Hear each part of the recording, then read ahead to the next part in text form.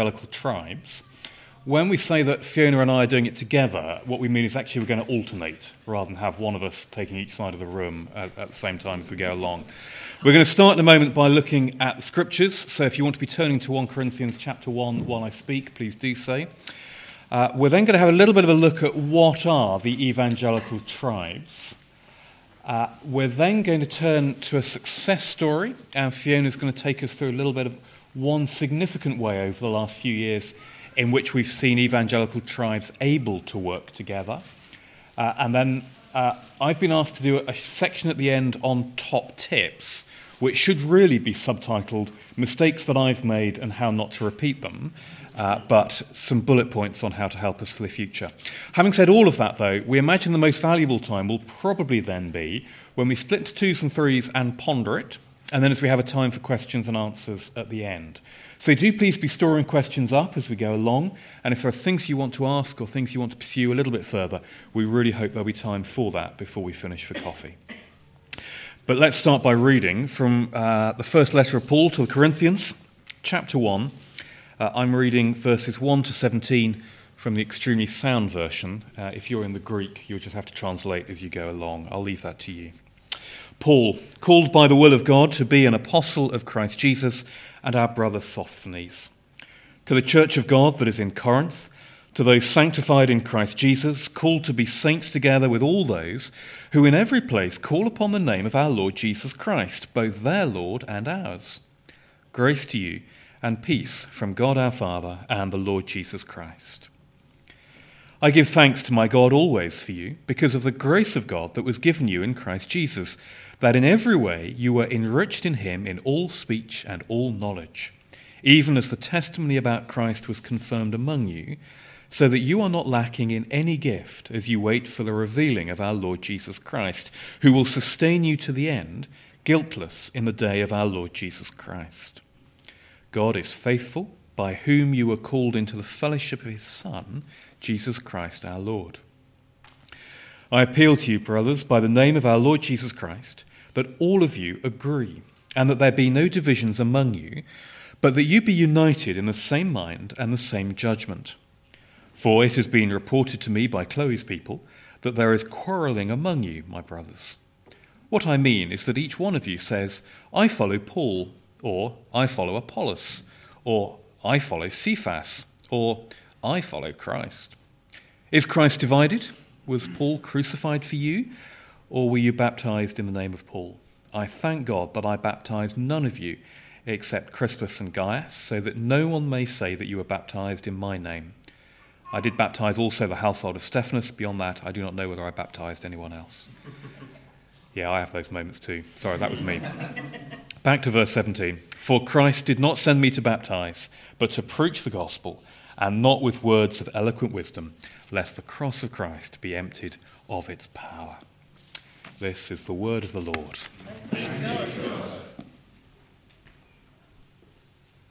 So, as Mark says, we are sort of doing a double act this morning, and so here are some brief thoughts from that passage to frame our conversation in 1 Corinthians 1. A little bit about the context of that church to which this letter was written. It was a major port, a major city on the trade route between Europe and Asia Minor, a multi-ethnic city, and a city where, sadly, even these days, lots of ports, also centre of sexual promiscuity. Centre of paganism, sexual immorality inside and outside the church, lawsuits, disparity between the rich and the poor, competition and rivalry between various factions. Does this sound familiar? And on to the passage itself.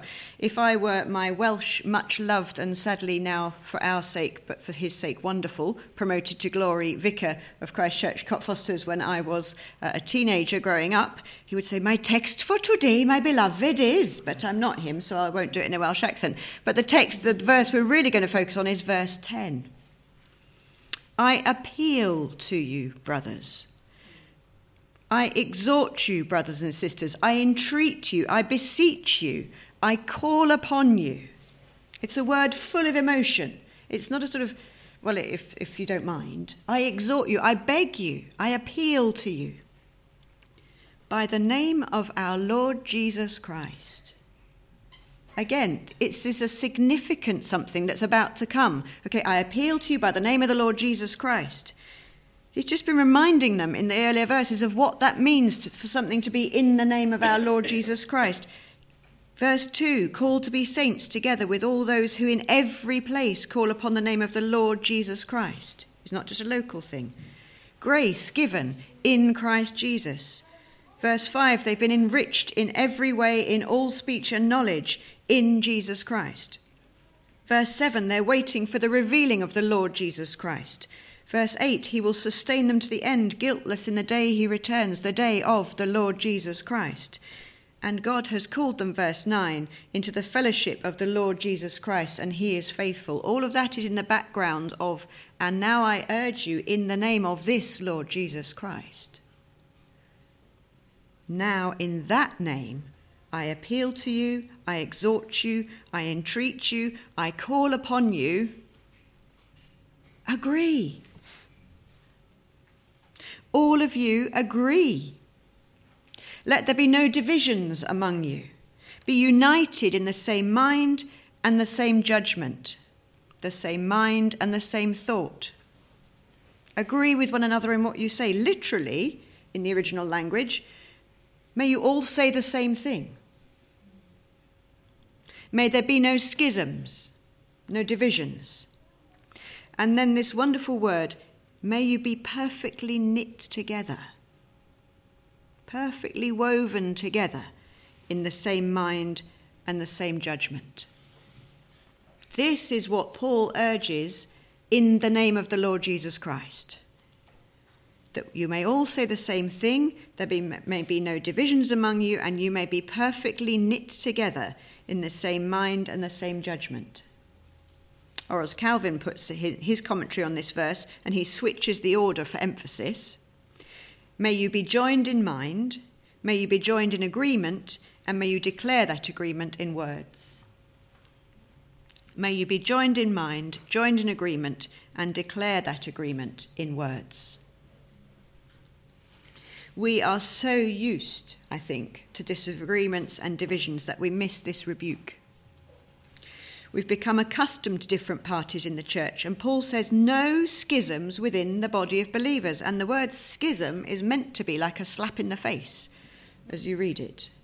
No divisions to bring people up short. What on earth had been going on? Verses 11 and 12, factions growing around those whom the believers thought were the best speakers, and rivalries and discord growing as a result.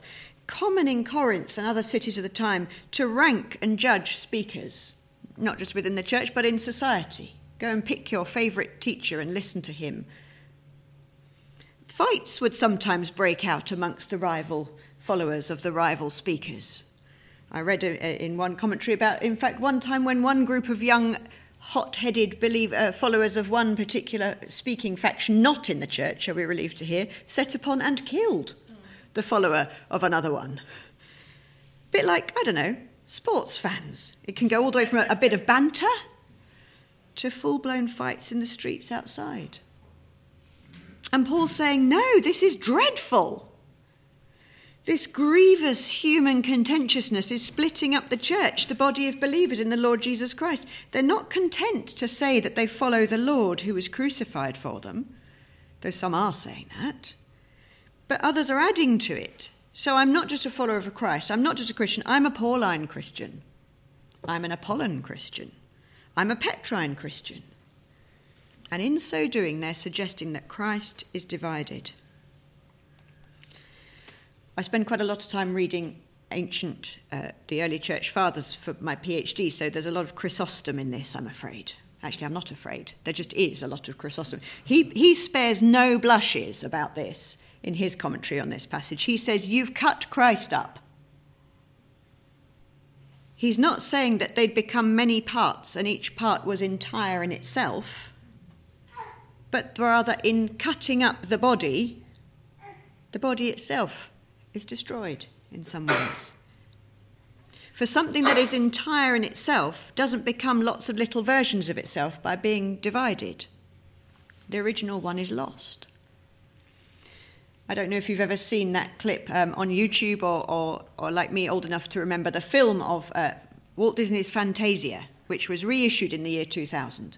But the original version I was shown by my mother in the 80s, and there is Mickey Mouse as the sorcerer's apprentice. And Mickey, feeling a little bit lazy, having been told to clean the house by his master, the sorcerer, thinks, I know how I can make this easier. I can just go ding, and the broom with which I'm having to clean this mucky house will become lots of brooms, and I can just sit back and it will clean itself. And so each time that happens, the broom divides itself and goes marching with the buckets, and off it goes. And then another one, and off they go marching with the buckets. It's not like that. They go on dividing and dividing. It's not like that. Bad though that turned out to be for Mickey Mouse, lest you be tempted to try this. This did not go well for Mickey. It's not like that. It's not divide and then you've got 2 brooms. Divide more, you've got 4 brooms. It's more like amputation. The original body is irrevocably changed by the division. Now, yes, in the case of disease, that might be the last resort, the awful only possibility, in order to save the body and save the person. But that's something you only undertake if all other options have failed. It's not to be undertaken lightly, it's a last resort. What Paul is saying is that among those who have been given grace in the Lord Jesus, among those who are full of spiritual gifts, among those who are eagerly awaiting the revelation of Christ and whom he is keeping blameless and guiltless until his return, there cannot be divisions, because to do so harms the whole. Mark and I will spend the rest of our time in this session working through with each other and with you what it might look like in our day, where there are divisions amongst evangelicals about all sorts of theological points, where evangelical brothers and sisters sometimes inadvertently, sometimes deliberately foment dissension and quarrels in the way we talk about one another and the way sometimes we talk to one another, in person, in print, online, where sometimes we might use language to describe and dismiss one another. What would Paul say to that? I suspect he might say what he said to those Corinthian believers. Say the same thing. Be of one voice. Don't have divisions among you. Be agreed in mind and will. Be knit together. As in fact we have been knit together by the Lord Jesus. Don't just say the same things but then withhold affection in your heart and say and think uncharitable things about each other. As Calvin says, not just agreement about doctrine, but being in harmony with one another in affections and of one mind. It's hard. It's really hard. But the apostle commands it, and the Lord prays for it. So to that end, I'm going to hand over to Mark as we begin our conversation that you get to listen in on and join in with, about how we can fight to retain that unity and harmony of affection and of speaking the same thing, being in agreement about greater things so as to extinguish division about lesser things. Great, thanks, Fiona. Probably helpful to say, first of all, though, that labels can be useful. So if I say to you that my bishop goes to Greenbelt, I've actually told you something quite helpful about my bishop, and you are probably making assumptions about him, about his theology, about his methods of going about ministry, much of which would be accurate simply from that Greenbelt label. But of course labels are also dangerous. They lead us to make assumptions about theology, they lead us to make assumptions about priorities. And as my youngest son, Joshua, who's now 12, never ceases to remind me, never assume, for when you assume, you make an ass out of you and of me. Let's start with some labels, or here are 20 possible tribes. The original list had 43, but time is short.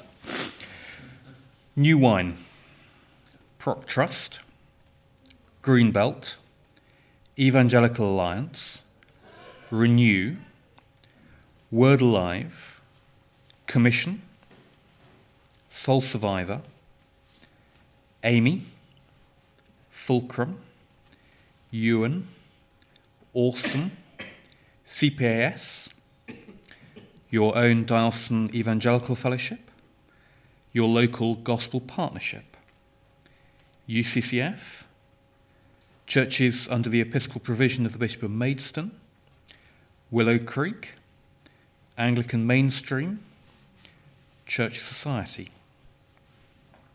As I could have given you quite a few more. Now, I hope at least in one of those labels there's one that you identify with. If there isn't, I really apologise, and let me know afterwards, and I'll amend this talk for the next time I give it. But there is, of course, a lot of overlap. My guess is for most of us, we probably regularly, heartily identify with maybe 3 or 4 of those labels, and maybe there are some that perhaps we aren't even quite clear exactly what they are. How is it, therefore, that we can work out what's been going on? Where do all these tribes come from? Will you bear with me if we have a very short history lesson? I hope you will, because otherwise you're going to have to find something else to do for 5 minutes. Because where we've got to today with our evangelical tribes is a function of what's been going on over the last 5 decades. And I think what's happened is that, give or take, in each of the last 5 decades, there has been some sort of split within the evangelical constituency over a particular question, and it's forced evangelicals to choose. Now, in case you can't copy the questions down quick enough, I did post them on the Jake Facebook page about 20 minutes ago, so you've got full permission to play on Facebook for the next 10 minutes.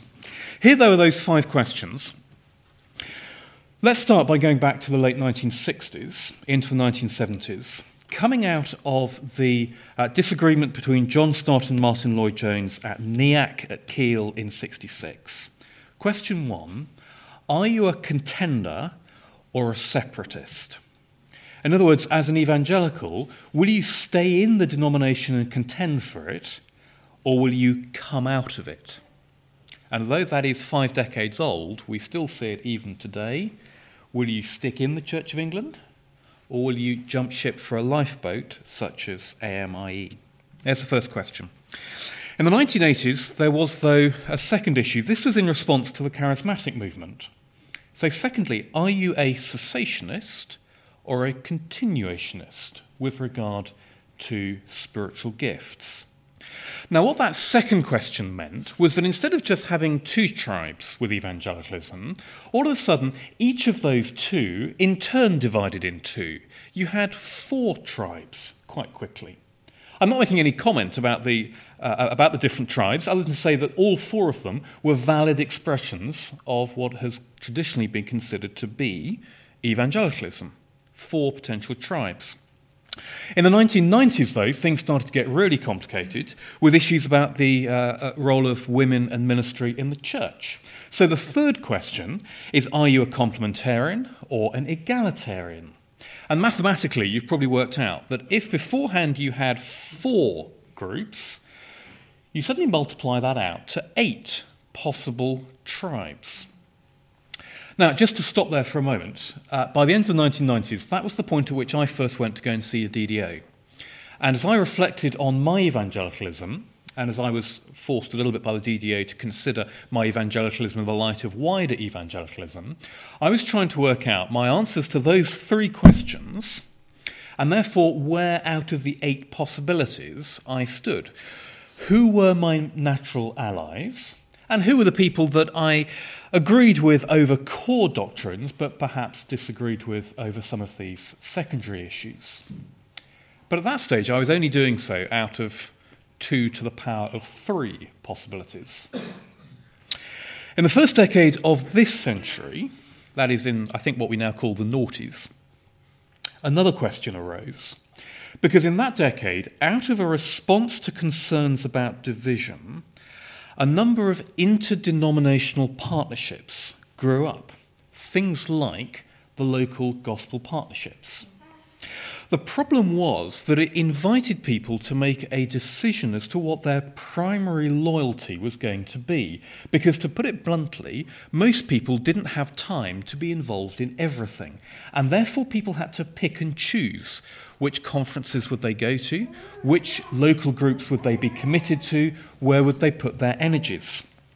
And so the fourth question that came up in that decade, are you a denominationalist or an interdenominationalist? So, for example, on the ground in the diocese, did you put your time and your energies into your local gospel partnership or into your diocesan evangelical fellowship?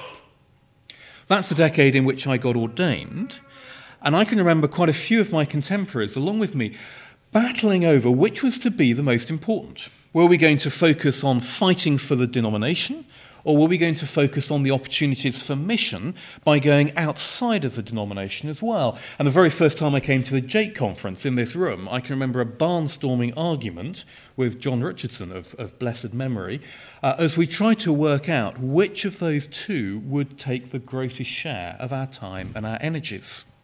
Of course, you can also imagine that by adding another division, what was your 8 different possibilities, I think mathematically had just become 16. Finally, 2010's, our own decade, we have the whole question of the response to the sexuality debates. If we assume, for the purposes of this meeting, that the evangelical response to the sexuality debates is that of the orthodox position as agreed within the Church of England Evangelical Council reshaping of their beliefs, there are, though, still 2 different approaches to make. For now, I'm not making any comment on either of them. Are you articulate in your position or ambiguous about your position? There are some networks that have very deliberately stayed ambiguous because they want to, they make the argument they want to move beyond the heat of this particular sexuality debate to focus on the primary issues. In this country, I'd suggest to you that HDB have been a prime example of that. If you're looking internationally, I think someone like Timothy Keller has at times been very close to that in New York by deliberately staying ambiguous on this so as to focus on other things. Or are you articulate? If I were to go through the sermon recordings for your church over the last 12 months, would I be able to hear from that quite clearly where you stand or where your church stands on the sexuality debates of our day? Not making any comment for now on what is right or wrong in that, but you can imagine that 8 positions has become 16 positions, has become 32 positions in total. Now, of those 32, I'm not saying for a moment that they are all of equal size within the evangelical constituency at the moment, but I do just have 3 points on this before I hand back to Fiona in a moment. Here's the first one, and if anything, this is the key one. It is possible to agree on so much and yet still be in a different tribe. So take, for example, Church Society and the Anglican Mission in England, Church Society and AME, differing over the first of those 5 questions, but by and large in complete agreement over the next 4. So let's keep the division, the distinction, in proportion, shall we? Or take, for example, HTB and New Wine. Just as I alluded to at the moment, I think HTB carefully staying ambiguous on sexuality, New Wine more and more moving to be articulate on it. I think we would say that on the first 4 questions, those 2 tribes would be in a very similar position. Just because they disagree on the 5th, well, that's just one of the issues. There's an awful lot that we have in common. So the first point I want to make, and we'll return to this, we can agree on so much and yet still be in a different tribe. Here's my second point. Some tribes are very, very small indeed. I did actually work out a table. I nearly printed it out for you, but it's too early in the morning. A grid with all 32 options on it. And some of the bigger tribes, you can quite clearly see where they fit on that grid. There are some squares that are very, very empty until I started to think of some individuals I know and love, and who, because this session is being recorded, I'm not going to name. But it suddenly started to twig for me that for some of them, how incredibly isolating and how vulnerable to be one of the very few people in that particular tribe. If you are the only person you know with your particular set of answers to those 5 questions, you're going to feel vulnerable wherever you go. Maybe, in fact, that's you here today. In which case, is it not good to be reminded that these are secondary issues and not primary ones? There are some tribes that are huge and sometimes can feel intimidatingly huge. Doesn't necessarily mean that we should feel ashamed for being in a far smaller tribe if that's where in conscience we are. And then the third thing I want to say for now, and I will hand over to Fiona. Here's the problem with tribes. When we start to work between tribes, when we start to cross over boundaries, when we start to unite evangelical tribes, the great fear is of being seen to compromise on what can appear to be the most pressing questions of our time. If the divisions have taken place because of those 5 questions over the last 5 decades, those are the ones that evangelicals have frankly been at each other tooth and nail over for the bulk of that decade. It now takes tremendous courage to say, despite those battles and despite our disagreements, I will look to work with you, to partner with you. I will be willing to compromise on our disagreement on that secondary issue so that we might unite the evangelical tribes. And I think before we go out of this room today, and certainly before we can start to think seriously about how to unite the evangelical tribes, we need to ask ourselves deep down and quite seriously, are we willing to be seen as those who are willing to compromise? Or are we frankly too fearful of what other people will say? As I look back over what is about 12, 13 years since I was ordained, I think in retrospect I spent too much time being fearful of what other evangelicals will say if I compromise on some of these issues. You can ask me more about that if you want to in the questions later on. I think the more that I decide to worry less about what other people think, the more effective I will be as a servant of Christ in bringing about unity within these tribes. Okay? Now, before this becomes a counsel of complete despair, I'm going to hand over to Fiona again, who's going to talk us through a good news story on one of those questions. All yours. So one of the biggest debates before the current ones was, of course, the question about women and the episcopacy, which for some people followed naturally from the ordination of women to the presbyterate, and for others was like, no, that's now further than I can go in conscience. And that was just at the time that I was being ordained, interestingly. I think I'd been ordained about 6 months when the first vote that was no to women being consecrated to the episcopacy, when that no vote came through. And immediately social media just exploded, and Facebook, which I'd only just ventured onto and are now ventured off again, my timeline was, Fiona, what do you think? How do you feel? Are you all right? Well, one, I was never going to be a bishop in the first place, so I'm absolutely fine. And two, of course, if this is something that is meant to happen, then if we have to wait another 5 years, fine.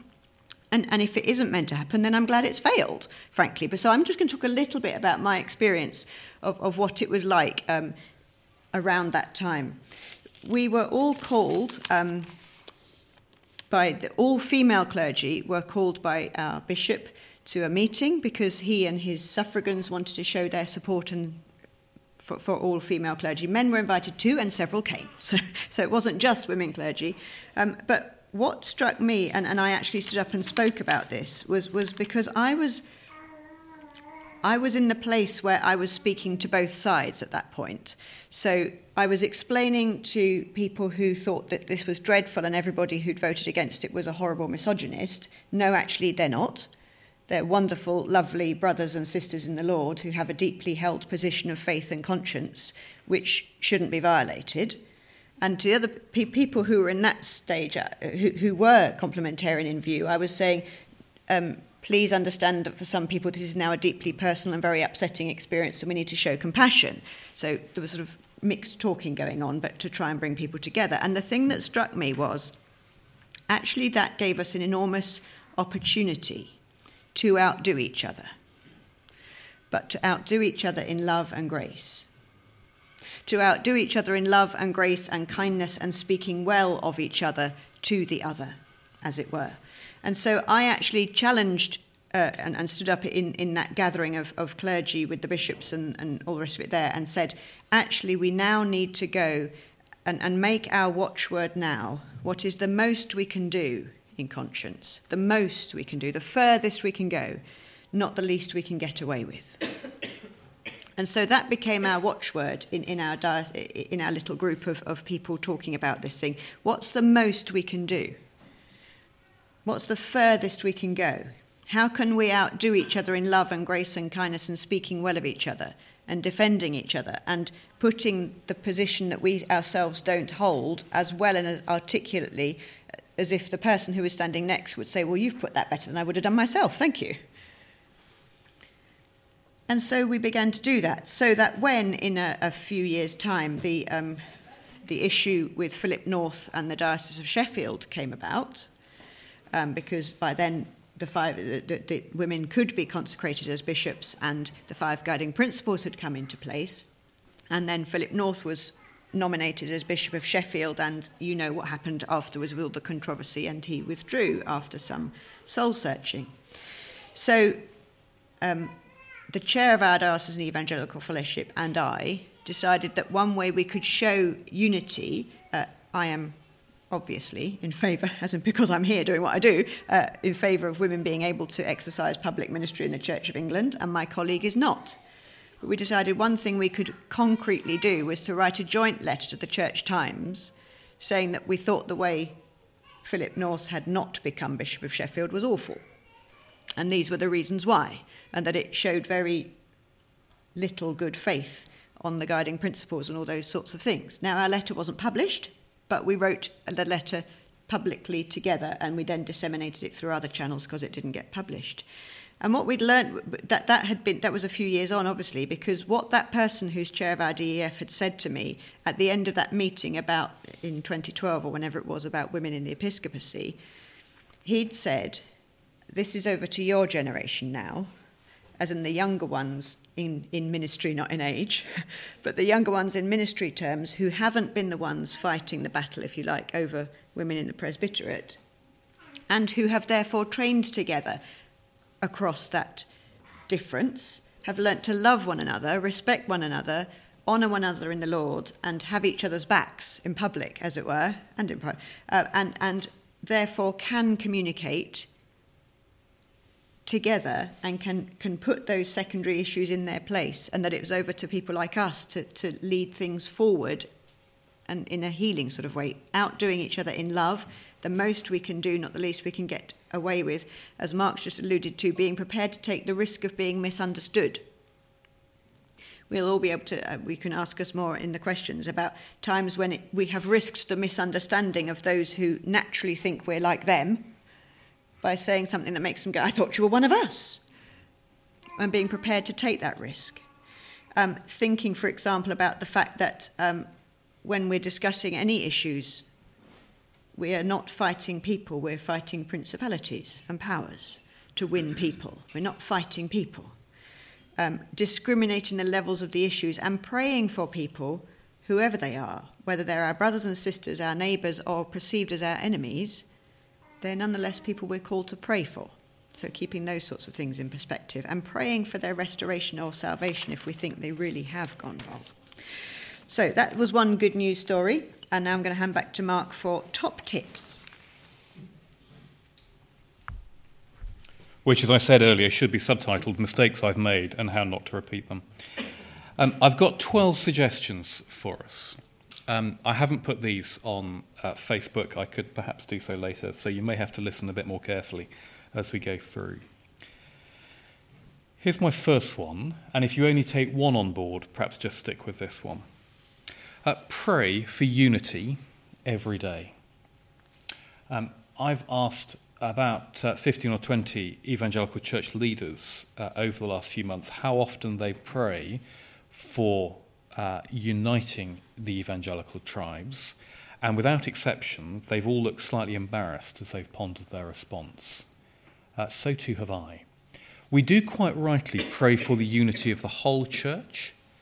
Should we not specifically be praying for unity amongst evangelicals? And it strikes me that if that was important enough for our Lord on the night before he died to pray for with such earnestness, read John 17, should we not be praying for it daily as well? And I wonder whether the generation coming through might be the generation that prays and therefore sees these tribes being united more effectively. Tips 2 to 12 are all secondary to that, really. Secondly, though, I'd suggest we need to get crystal clear on primary and secondary issues. This might be a reflection slightly more on what I like to think of as my half generation. I don't like to think I'm that much older than some of you, but maybe I am. I think as I reflect on my time at college and since, at times we've been very good in taking a secondary issue and making it a primary issue down this particular issue. It goes down this particular route. It goes something like this. I know that we can disagree on this, but if you read in the Bible, you'll see quite clearly that I'm right. And therefore it becomes an issue of whether or not we submit in obedience to the Word of God. And if you look elsewhere in the Scriptures, you'll see that submitting in obedience to the Word of God is a primary issue. And so do you see what I've just done there?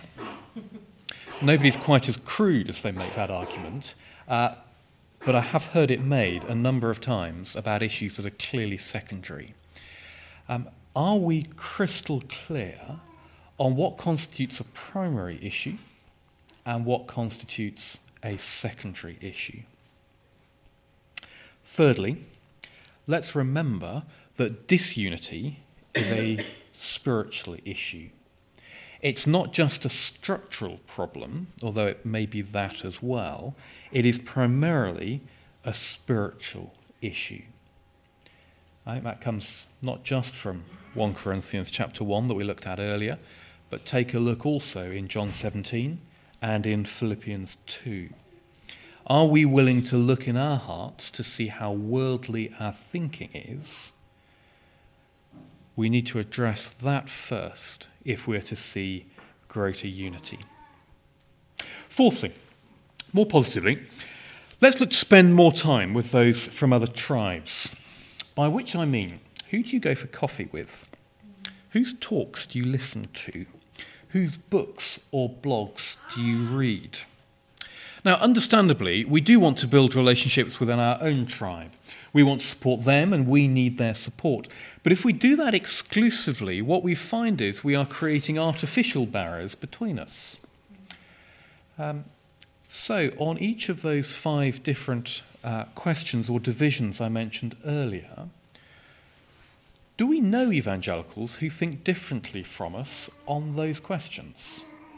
And if we don't, well, maybe we need to expand our networks quite significantly. College can be a fantastic time for this. It's very tempting simply to spend the time with those who think exactly like us, but let's try to form wider networks with people who think differently on these things. Similarly, as you move on into title posts or other forms of ministry outside, don't just beeline in on those who think exactly the same as you, if you can find them. Be willing to spend time having coffee, talking, listening to those who think differently. You may well not want to spend the time and the energy and the money going to their conferences, but most conferences put talks online now. Why not take time listening to them if you have a spare hour from time to time? And can I suggest that perhaps the best place to start there is to be spending time with those with whom you disagree on only one or two of the questions. Do a little bit of analysis of where you are on that and where other evangelicals you know are. Don't necessarily zero in on that evangelical friend from college who thinks differently from you on all 5 of those questions. You'll probably find that will be quite a rough relationship to build initially. But can you find folk with whom you disagree on only 1 or 2? Start there and see how it goes. Fourthly, spend more time with those from other tribes. Fifthly, beware friendly fire, part 1. In other words, don't be surprised if you take flak for this. If you're one of those evangelicals for whom the adjective you desire most for your life and your ministry is soundness, then you're going to find this really hard. Because one of the best ways to leave people querying whether or not you are sound is to spend time with other evangelicals. Be willing to take friendly fire and don't be surprised when it happens. Sixthly, linked to this, resolve to worry less what it might look like. I think quite a few of us are quite careful about what we present to the outside world, both in terms of how people think about us, but also in terms of how we portray ourselves, in particular on social media. Maybe I'm just talking to myself, but I think we'd all be helped if we resolved to worry less about what it might look like. Seventhly, please support leaders who are working for unity, and don't just support the leaders from inside your own tribe.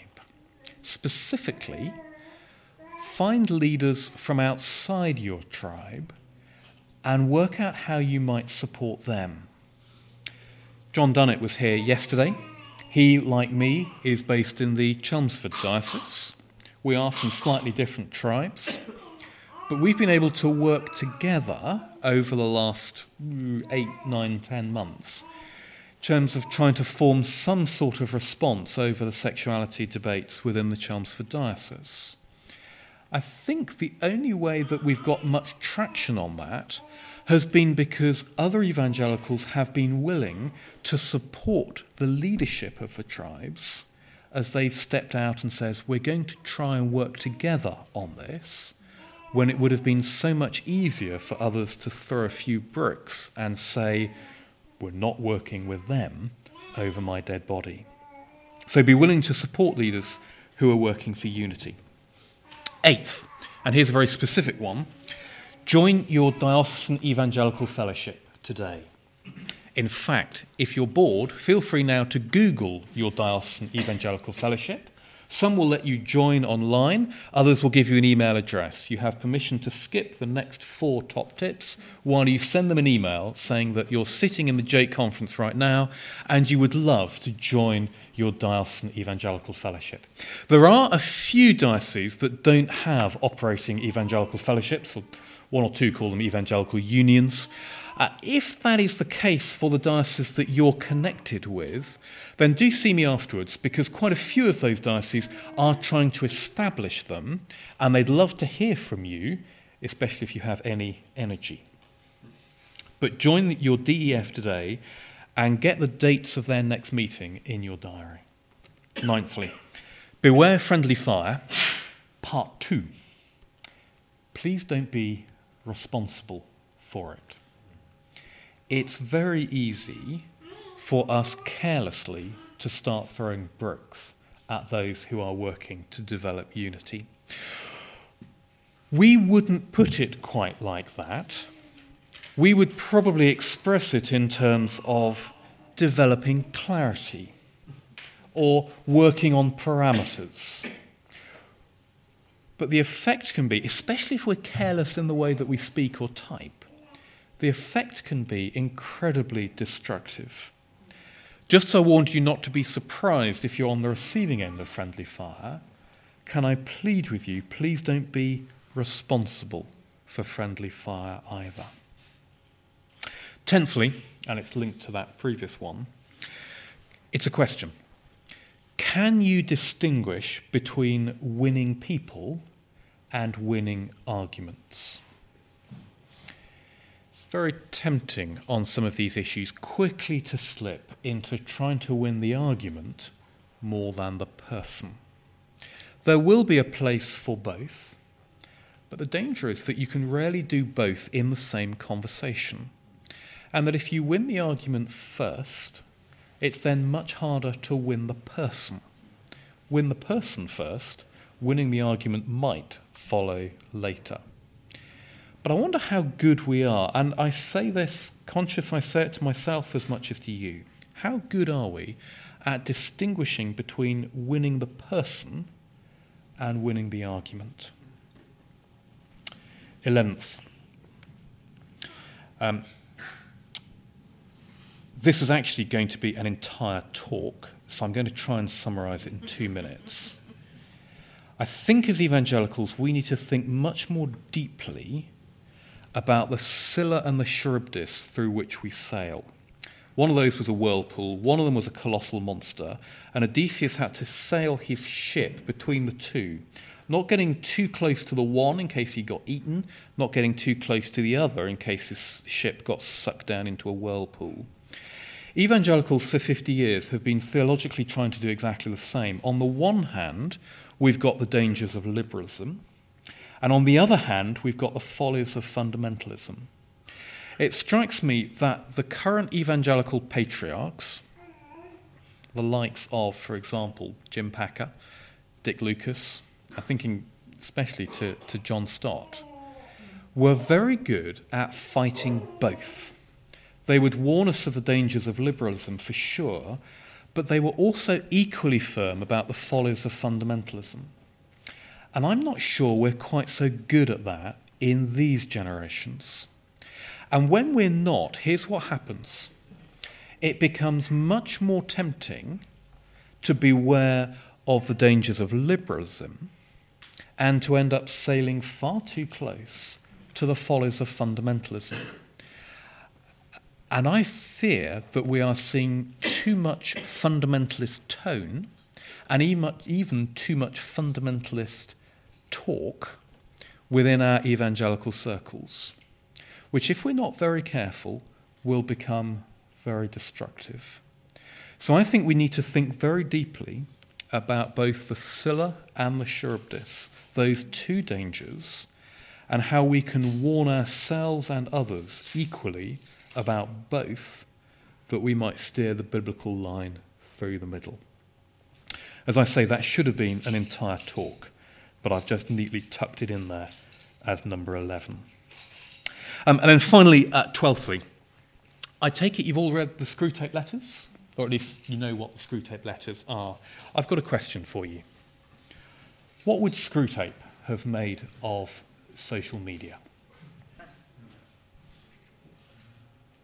I think if I was C.S. Lewis and I was writing it today, I think I'd have an absolute field day. I'm just going to leave that thought there with you.